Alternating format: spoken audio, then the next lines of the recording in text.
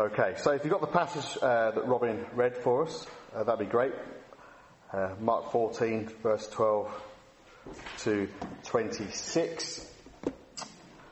Let's pray and ask God to help us as we look at His Word together.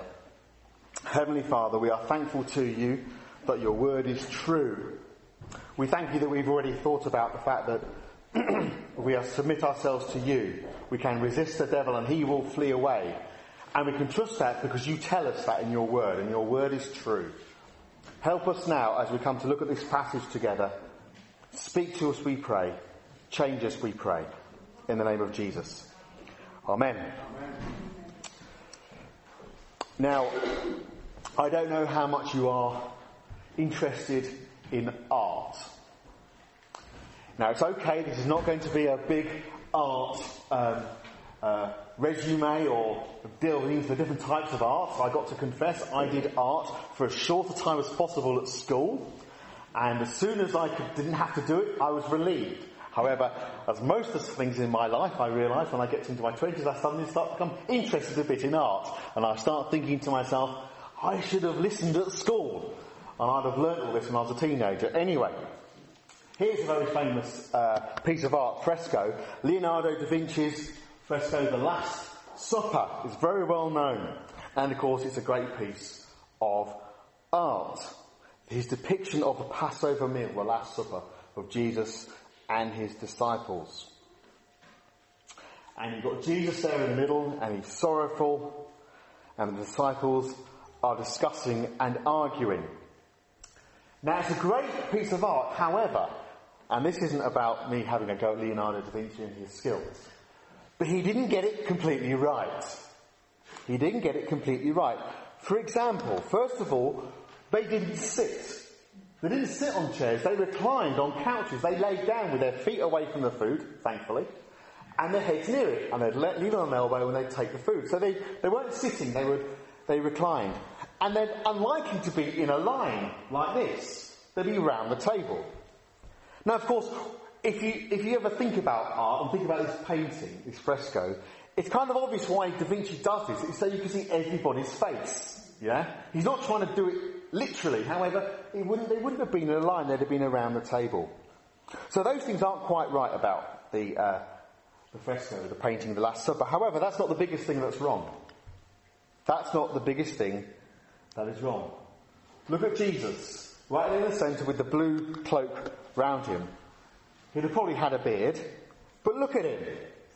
He looks weak. He doesn't look like He's in control. It looks like He's despairing. All the others seem okay, but they're reacting, there's some strength there. But Jesus, He just looks weak, passive, not in control. But that's not the view of Scripture. Scripture tells us that Jesus is Lord, He is King, that He rules. And the Passover meal is going on, which is what we read. And the plot to kill Jesus is going on outside the Passover meal.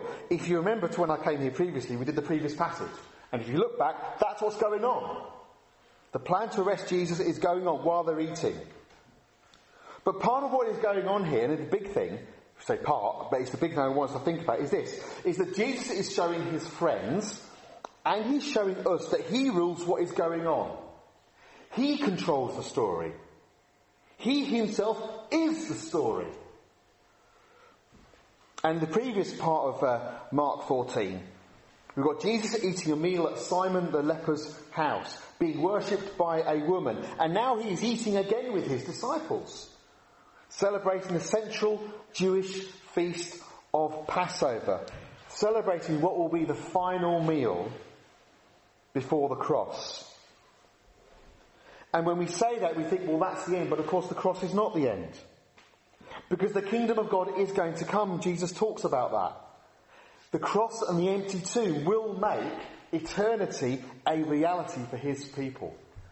So what I want us to see this morning is this, is that Jesus invites us to His eternal feast by faith in His sacrificial death.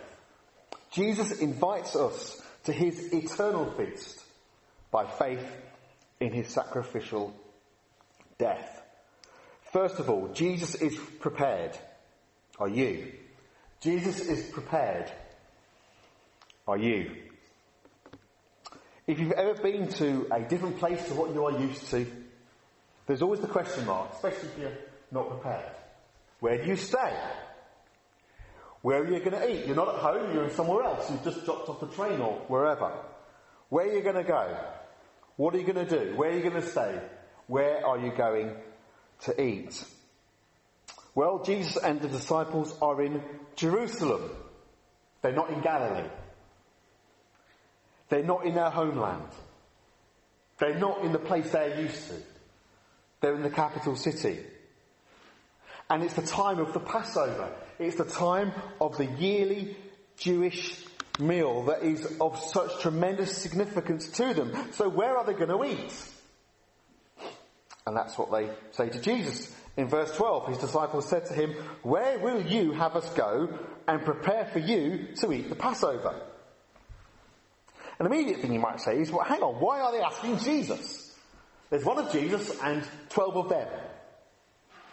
Why can't they sort it out? Why is it Jesus' problem? Well, Jesus is seen as their leader, yeah? Obviously it makes sense because he is. So he's seen by them as the head of their house. They're not at home, they're on the road in Jerusalem. So he's seen as the head of the house. So Jesus is the one to ask. He's the one who's going to arrange it. He's the one who's going to do, if you like, the Passover. But you see, of course, here, the disciples aren't prepared. Because they could have been prepared. Yeah? If you were going to Jerusalem and they've been there at least a few days, and it's going to be the Passover, you would have thought that some of them might have thought, we're still here, we maybe need to think about the Passover, where we're going to eat it. Maybe we need to make arrangements. Maybe we need to sort it out. But no. They've been too busy enjoying the afterglow of Jesus' triumphal entry. They've been sightseeing around the temple. We know that from Mark 13. But Jesus is prepared. Look at verse 13. He sent 2 of his disciples and said to them, "Go into the city, and a man carrying a jar of water will meet you. Follow him. And wherever he enters, say to the master of the house, 'The teacher says, where is my guest room, where I may eat the Passover with my disciples?'" See, Jesus is prepared, and then we read on. The disciples set out and went to the city and found it just as he had told them.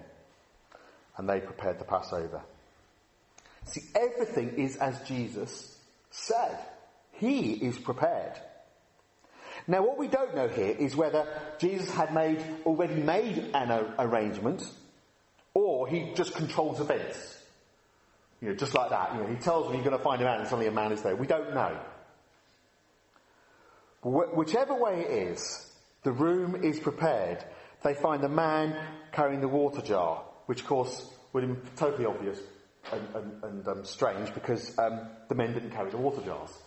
It was a rather sexist, if you like, community, and the women wouldn't carry the water jars. It's the man carrying a water jar. So we don't know. Was it Jesus controlling events, or was it just prearranged? We don't know, but what we do know is Jesus is prepared, and the room is prepared. And if you know that something is going to happen in your life, and just generally, you get prepared, don't you? You get ready for it. It's the ATP tennis finals this week in London, I think. And tennis players get prepared. I'm not a big tennis player, but they get their shoes on, tied up. Have you ever seen Rafael Nadal get prepared for every single point in tennis? It's all about getting prepared. You get your shoes right, you get your racket right, you get your kit right, you get your sweatbands on, you get your body stretched, you get it all ready for the match, you get it ready for every point. You get prepared. You get ready. And Jesus is prepared for this Passover. He is ready. He's ready for this final meal before the cross. And look at verse 18. You see, he knows it's going to happen. Verse 18, they're reclining at table and eating. Jesus said, "Truly I say to you, one of you will betray me, one who is eating with me." He's not only ready for the cross, he's ready to be betrayed. He knows it is going to happen. He knows who is going to do it, and he is ready. He is prepared. Now, if you go back in Mark's Gospel, Jesus twice talks about being handed over, being betrayed. In chapter 9, verse 31, chapter 10, verse 33, and then here. And he uses the same word. So if it's different in your Bible, and you look back over Mark, Jesus uses the same word, being handed over, being betrayed. You see, he knows what is going to happen already. He already knew before it was going to happen. And he's ready for it. But look at verse 19. The disciples aren't. They began to be sorrowful and say to him, one after the other, "Is it I?" And this shouldn't be news. He's told them twice before he's going to be betrayed. But they're not prepared. They're not ready to hear it. And you see, the strange thing, of course, if you look at it, think about it, just off the top of your heads, is that the disciples are Jesus' followers. They've been with him for 3 years. But they're still not ready. They're not prepared for what Jesus has told them over and over and over again will happen. But you see, how many Christians are not actually prepared for the Christian life? For the ups and the downs, the difficulties, the challenges, for the hard parts of Scripture. And how often do we say to God, I'm in this situation, what should I do? And God says, I've already told you what you should do in the Bible. Because we're not prepared. We're not ready. And of course there are times where we don't know what to do. We're not sure what to do. But often, so often, we are aware of what we should do. But we're not prepared to do it. We're not ready to do it. We're not ready for what Jesus wants for us. We don't like it. Just like the disciples didn't like the fact, probably, that Jesus said he was going to be betrayed, but it goes in one ear and out the other because they didn't like it.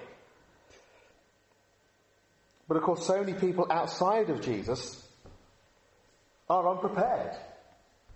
Not ready. Not ready for Jesus. Not ready for judgment that is coming. And people say, but what about this? What's going on in the world? Or how do you explain this? Or is it really about me? Is this really going to happen? I've got so many other things to sort out. So many people are not prepared to meet Jesus. And the disciples here were not prepared for Jesus to die. And the question for us is not about Jesus dying, it's are we ready for Jesus to return? Are we ready to meet him when he comes back? Jesus is prepared. Are you? Secondly, Jesus sacrifices himself. Do you trust him? Jesus sacrifices himself. Do you trust him? I wonder the last time you were shocked by something. Like, bah! I'm old enough to remember when the video nasties came out in the late 70s and early 80s, and there was a big news thing about them, you know, with video recorders, and you get these horrendous films coming from America, horrific violence and gore, etc. The video nasty, and they get banned, and you can watch films and you get shocked by them. But when was the last time you were shocked by something, by a film, by a news story, by something happening in your life? It was like that. Well, the Bible, interestingly, of course, is not a U-rated book. The Bible is full of shocking things, actually. Particularly if you go back to the Old Testament, there's loads of shocking stuff in it. It's not, and gentle Jesus isn't gentle Jesus meek and mild. It's real, it's gritty, there's all kinds of stuff going on in the Bible that is shocking. And here, there are some shocking things. 14 verse 21, Jesus says this, "For the Son of Man goes as it is written of him. He is going to die. He is going to shed his blood. He is going to have nails through his hands and his feet. He is going to be crucified." It's shocking. But more happens that is shocking. Look at verses 22 to 24. What does Jesus tell the disciples? He says to them, "Take, this is my body," and they're eating it. And then he says about the cup, he gave it to them, they all drank, and he says, "This is my blood of the covenant." He tells the disciples that the bread is his body and the wine is his blood, and they eat it and they drink it. He might say, hang on a minute. Are these cannibals? Are these vampires? Because I think sometimes if we're Christian and we've read this before, we just go, oh yeah, we know what it says. Look at what it says. It's shocking. Are they cannibals? Are they vampires? Well, they're not. But we've got to understand what is going on with these Jewish people. The Passover meal which they eat was all about substitution. And it goes back to when the Israelites were slaves in Egypt, 1500 years before or so. And they ate the bread and the meat, and they put the blood from the meat on the doorposts. So that when God passed over their household, the lamb that they slaughtered, which they ate, the blood that was on the doorpost was their substitute. The lamb's blood was shed for them. And when God passes over, he sees it and he passes over. The lamb is their substitute. And you fast forward to the upper room. What is Jesus actually saying here? If we understand that, he's saying that he is the Passover bread. He is the Passover lamb. The food and the drink represent the giving of his life. He is those things. So in a sense, that is why when he says that this is my body, it's because he is the Passover lamb who is going to die once and for all through the giving of his life. Now, I'm always pleased when someone takes the initiative. First of all, because I'm rubbish at taking the initiative. Because I struggle, if you throw me a problem, I wouldn't know how to solve it. If you came up with some possible solutions, I could find you all sorts of reasons why they're rubbish. That's what I'm good at. That's what I did as a job for a number of years, come out with finding out the things that are rubbish and sorting them out. But when people take the initiative, in church, in life, in family, in work, great. That's what you want, isn't it? We're relieved when someone takes initiative in a situation when we don't know what to do. And Jesus takes all the initiative here. Look at verse 22. Jesus takes the bread. He blesses it. He breaks it. He gives it to them. He tells them, take it. And he takes the cup. And he gives thanks. And he gave it to them.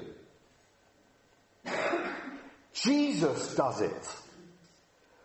Jesus graciously acts for them at the meal.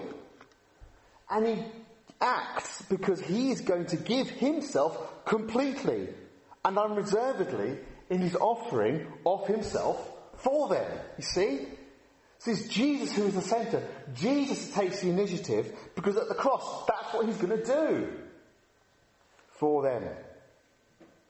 And when we read this, we have to address, why is there so much blood? Why is he talking about blood all the time? Why is the Bible so much about blood? Well, there's a coming together of Scripture, of the Old Testament being fulfilled in the New Testament. Mark 10 verse 45, Jesus says, I've come to give my life as a ransom for many. Isaiah 53 verse 12, he bore the sin of many. His blood was poured out for many. And in the old covenant, you'd have a dead animal who was a sacrifice. And in Exodus 24, we're told that the blood of the animal was sprinkled on the Israelites to seal the special relationship God was making with them. So that they knew that he had rescued them, that they belonged to him. And the new covenant here, which Jesus is instituting, is Jesus himself. No more of these sacrifices. No more lambs and blood on doorposts or whatever. It's Jesus himself. Because through Jesus' blood being poured out, believers are rescued by Jesus. They now belong to him. Protected. Cared for. Secure. Rescued forever. And it's by trusting Jesus, by believing that on the cross he did this for you, he did this for me, that we are saved. So the simple question is, do you trust him? Is Jesus the substitute you need? Has he died in your place for you? See, Jesus sacrifices himself for us. So are you prepared? Do you trust Jesus? Finally, Jesus invites you to his eternal feast. Will you be there? Jesus invites you to his eternal feast. Will you be there? Jesus was called a glutton and a drunkard. And he was called a glutton and a drunkard because he went to dinner parties. He was asked to go and he went along. And he got a reputation for being a glutton and a drunkard. He ate with sinners and they said he is a glutton and a drunkard. He stuffs himself with food and he drinks too much wine. Now of course then that's not true. He didn't stuff himself with too much food and he didn't drink too much wine, but you get a label, it sticks. That's what they said, the glutton and the drunkard. In the Passover meal, if you analyse it, what they were to do, you might think that all the Jews, and particularly the disciples and Jesus here, were gluttons and drunkards. Because there were 4 cups of wine to be drunk. They'd drink the first cup before the eating of the lamb. They'd then eat the lamb. They'd drink the second cup after eating the lamb. They'd then eat bread. They'd drink the third cup after eating the bread. They'd then sing Psalm 116, 117 and 118. And then they'd drink the fourth cup after the song. Quite a big feast, isn't it? Quite a bit of a ding-dong. You can see why people might think that he's a glutton and a drunkard. So why mention that? Well, look at verse 18. We have them between cups 1 and 2 eating. You seem to think they're eating the lamb. Then in verse 22, we have between cups 2 and 3 taking the bread. 24 to 25, we have them drinking the third cup. Verse 26, when they've sung a hymn, they went out to the Mount of Olives. That's probably Psalm 116 to 118. And then cup 4, Jesus and the disciples never drink cup number 4. See that? They sing the hymn, which is Psalm 116, 117, 118. They go out to the Mount of Olives and they never drink cup number 4. They never finish the Passover meal. Why? They could have done, couldn't they? Why didn't they finish it? Well, look at verses 24 and 25. Jesus said to them, "This is my blood of the covenant, which is poured out for many." This is cup number 3. "Truly I say to you, I will not drink again of the fruit of the vine until that day when I drink it new in the kingdom of God." You see, the third cup represents his blood shed for them at the cross. And Jesus is saying the fourth cup, the final cup, is the cup of celebration. It's the cup of celebration. See, the Passover feast has ended, but it's incomplete because the blood of the covenant has not yet been poured out. The kingdom of God has not yet come in all its fullness. Jesus is going to return. He's going to take his people to himself. He's going to rejoice over the wedding feast of the Lamb and the church, the eternal banquet in the new creation. The Passover feast is over, but there's an eternal feast to come. So Jesus is going to wait. Cup number 4 is going to happen when he returns and the wedding feast happens, because the Passover will then be complete. The Passover lamb will have done all of his work and brought all of these people to himself at the eternal feast. And the question is, will you be there? Will you be there? See, the disciples shared the Passover feast with Jesus. Yet they're failures. If you read on, you find that they run away. They're going to have to repent and be restored. Judas is here at this meal, and he betrays Jesus. He never repents, and he is never restored. But you see, just think back to the 11 disciples who do repent. We see something of the grace of Jesus, the grace of the table. The eternal feast will be tasted by failures.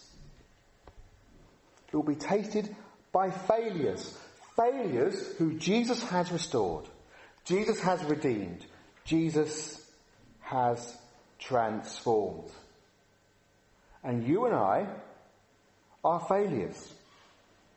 We might achieve all sorts of stuff in this life. We might have wonderful homes and wonderful families. We might have wonderful churches, wonderful businesses, wonderful clothes, wonderful circle of friends. But in our hearts we know we've all messed up. We've all failed. We've all let Jesus down. We've all let our families down. We've all let our businesses down, etc., etc. Nobody's perfect. And we're all failures. But you see, Jesus knows that. He's got 11 people around him, and he knows exactly what they're going to do. He knows that Peter's going to deny him. He knows they're all going to run away. He knows they're going to leave him. But he's not going to leave them. Because it's the grace of the table. The eternal feast will be tasted by failures. But look at what Jesus says about Judas in verse 21. For the Son of Man goes as it is written of him, but woe to that man by whom the Son of Man is betrayed. It would have been better for that man if he had not been born. You see, Judas is outside of this wonderful grace. He faces hell because he does not trust in Jesus. He's not ready to meet Jesus. He will not be at the eternal feast. We've probably all had invitations at some point for something. Weddings, parties, whatever. You're invited and you get the text inside and it tells you the date and where it's going to be. And that's wonderful. But if we're honest, you sometimes get invitations where you don't really want to go. Have you ever had one of those? You don't have to confess it now. I have. I've had invitations to certain things. Not many, where you think, do I really have to go to that thing? Do I really have to go and see those people? Do I really have to go and make polite conversation with people who I really don't want to be polite to? You know, and you think, sometimes you think, what excuse can I come up with? And the reality is you still go, don't you? Because you've been invited. Invitations. Do you really want to go? Well, Jesus invites you this morning. He wants you to be prepared to meet him. He wants you to be ready. He wants you to trust in his sacrifice for your salvation. He wants you to join him when he drinks the final cup at the eternal feast. He wants you there. But do you want to be there? Do you want to be there? See, Jesus invites us to his eternal feast by faith in his sacrificial death. Now, if you're a Christian, you're looking forward to Jesus returning, you're ready for him, longing for your Saviour to come. Is that you? Well, praise the Lord if that's you. Because he is going to come. He is going to bring in the eternal feast. He will drink the final cup then, forever, with you and with me. But if you're not a Christian, you need to be ready to meet Jesus. You need to trust him to take away all of your sin, all of your failings, all the things you've done wrong. And you need Jesus' grace to do everything for you so you can join him at the eternal feast. Let's pray. Heavenly Father, we want to thank you that Jesus was prepared, that he was ready to go to the cross and rise from the dead for us. We thank you that when Jesus died, he was our substitute. He sacrificed himself for us, people who are failures, so that we can trust in him and be forgiven. And we thank you that there is an eternal feast to come when Christ returns, when he brings all of his people together, when all of the work is done. Lord God, I pray that all of us here will be ready to meet Jesus, trusting in him and looking forward to joining him in that eternal feast. And we pray this in his name. Amen.